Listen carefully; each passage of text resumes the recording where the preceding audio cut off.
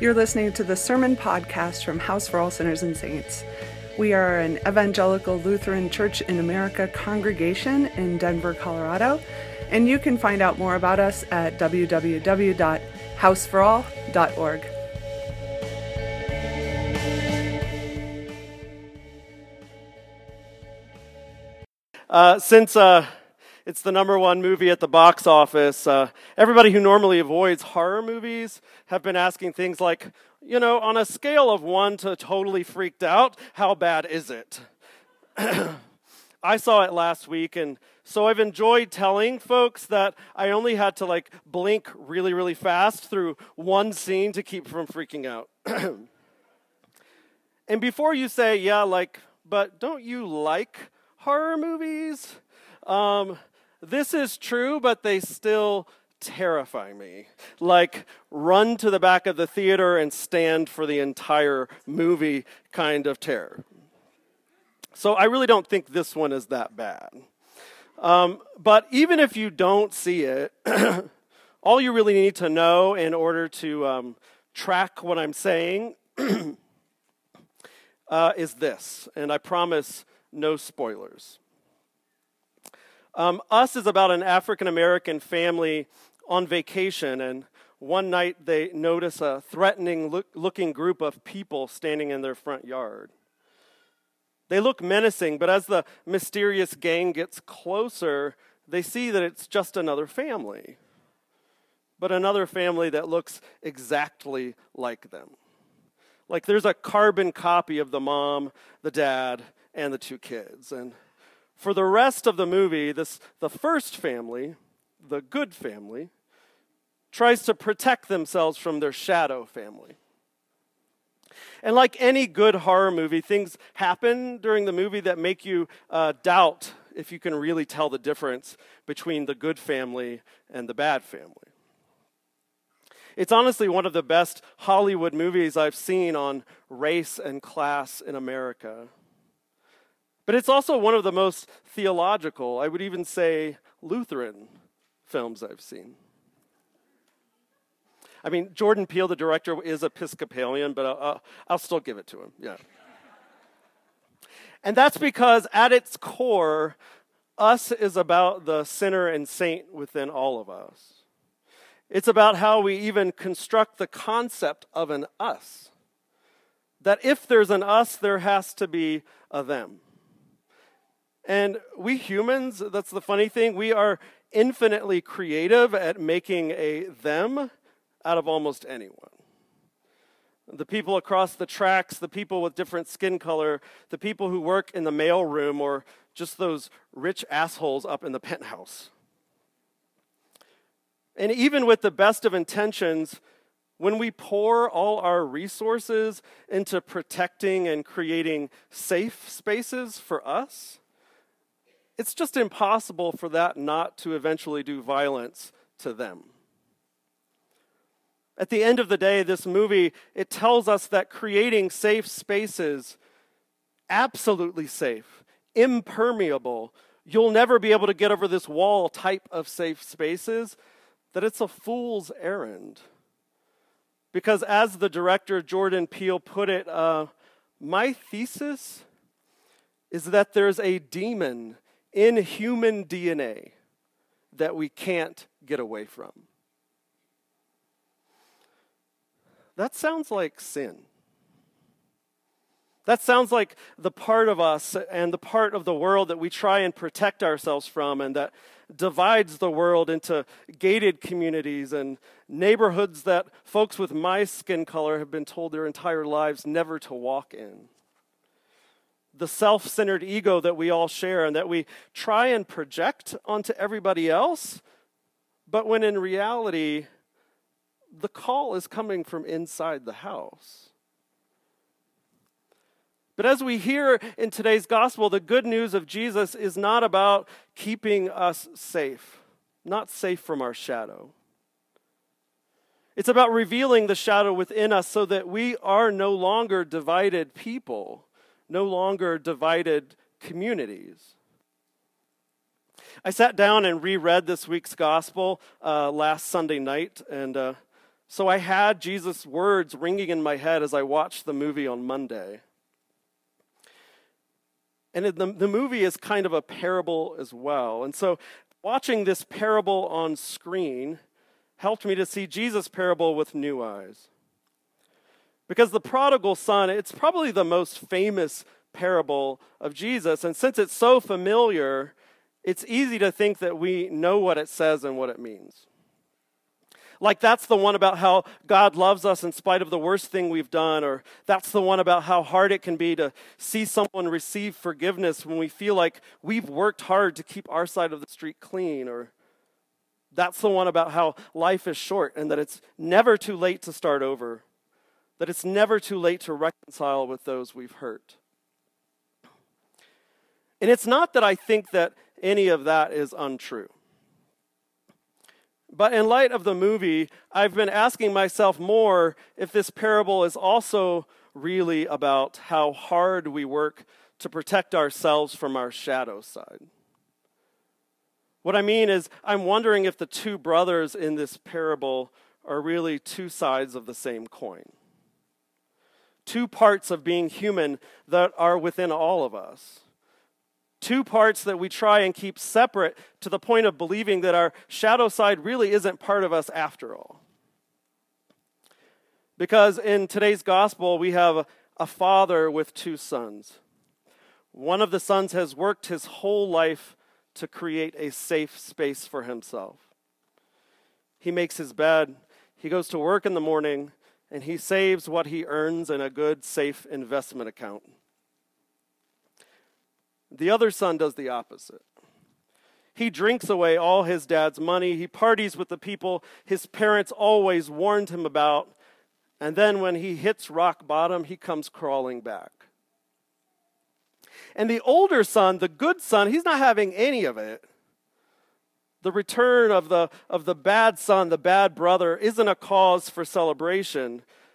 Because after working so hard to create that safe space around him, the careful, good son, he'd rather see his bad, reckless brother tarred and feathered. Which is basically what was expected in the culture and time. In fact, in the days of Jesus, the Pharisees, they were writing down a collection of oral Jewish law called the Mishnah. And in the Mishnah, it spells out exactly what was to happen in this situation, which is an oddly specific thing.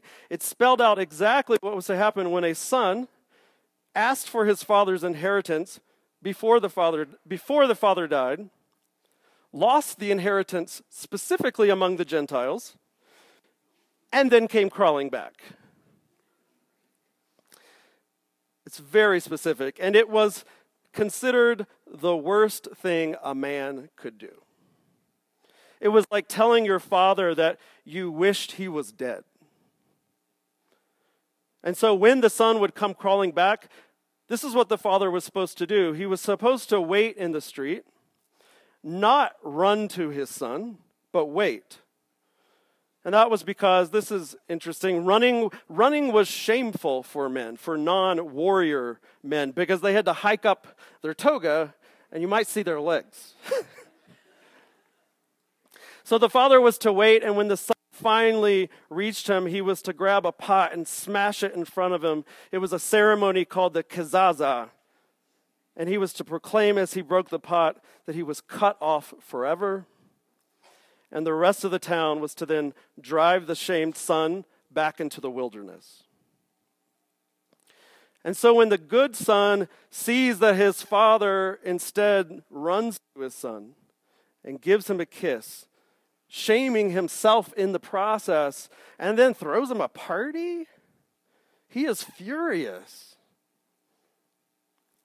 I mean, this part of his family, this part even of himself, it's the part that he works so hard to prevent from surfacing. And it was back.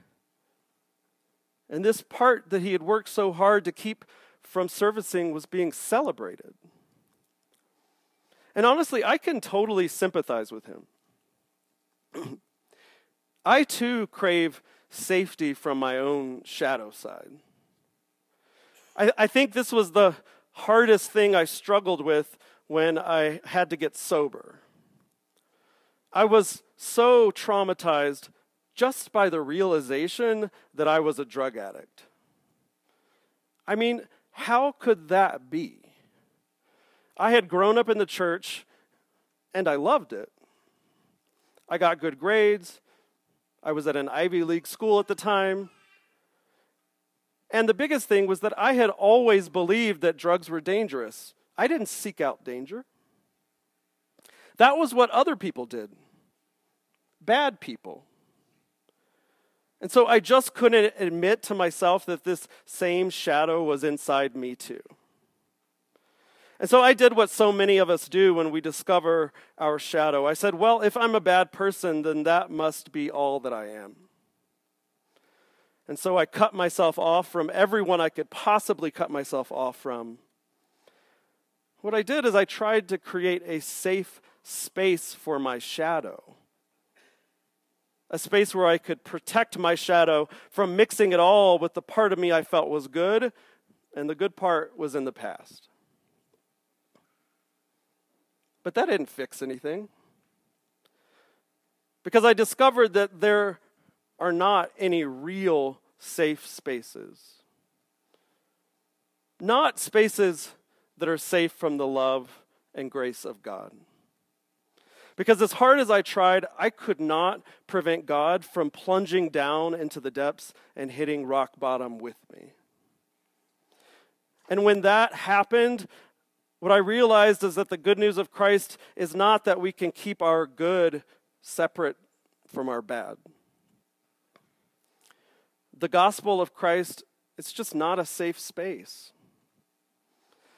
And though many of us do need to carve out corners in our lives that approximate safety in order to heal from trauma or hatred, or even to just take a breather, God is not in the business of conforming to our ideas of safety. Because here's the thing, all too often what I think of as safe is really just alienation and isolation from all that I am. And I will always sell myself short. We will all always sell ourselves short. We'll sell ourselves short of ultimately that our idea of a good life is to keep what we think of as bad away permanently from the good. We will sell ourselves short of all that we think, of all that our lives can be. Which is why you may have heard us say here at Half-Assed that we cannot promise that this church will be a safe space. But we pray it is a brave space. And I pray that this is a space where the grace and love of God fuel a bravery in you, a bravery that gives you the strength to see and know all that you are. Especially the parts that you'd prefer to stay safe from. Whether that be for you racism and white privilege, or internalized transphobia or homophobia, or body shaming, slut shaming, narcissism, or I don't know, just plain hatred for those people who don't understand why The Great British Bake Off is an amazing show. Because all that you are is welcome at this table. And it's at this table, in the light of the cross of Jesus Christ, that all of it, all of who you are, it's all destined to be transformed. It's here at this table where death has lost its sting and sin will never be safe again. Because at this table, this is where Jesus still eats with prostitutes and tax collectors, and with the whole world. Amen.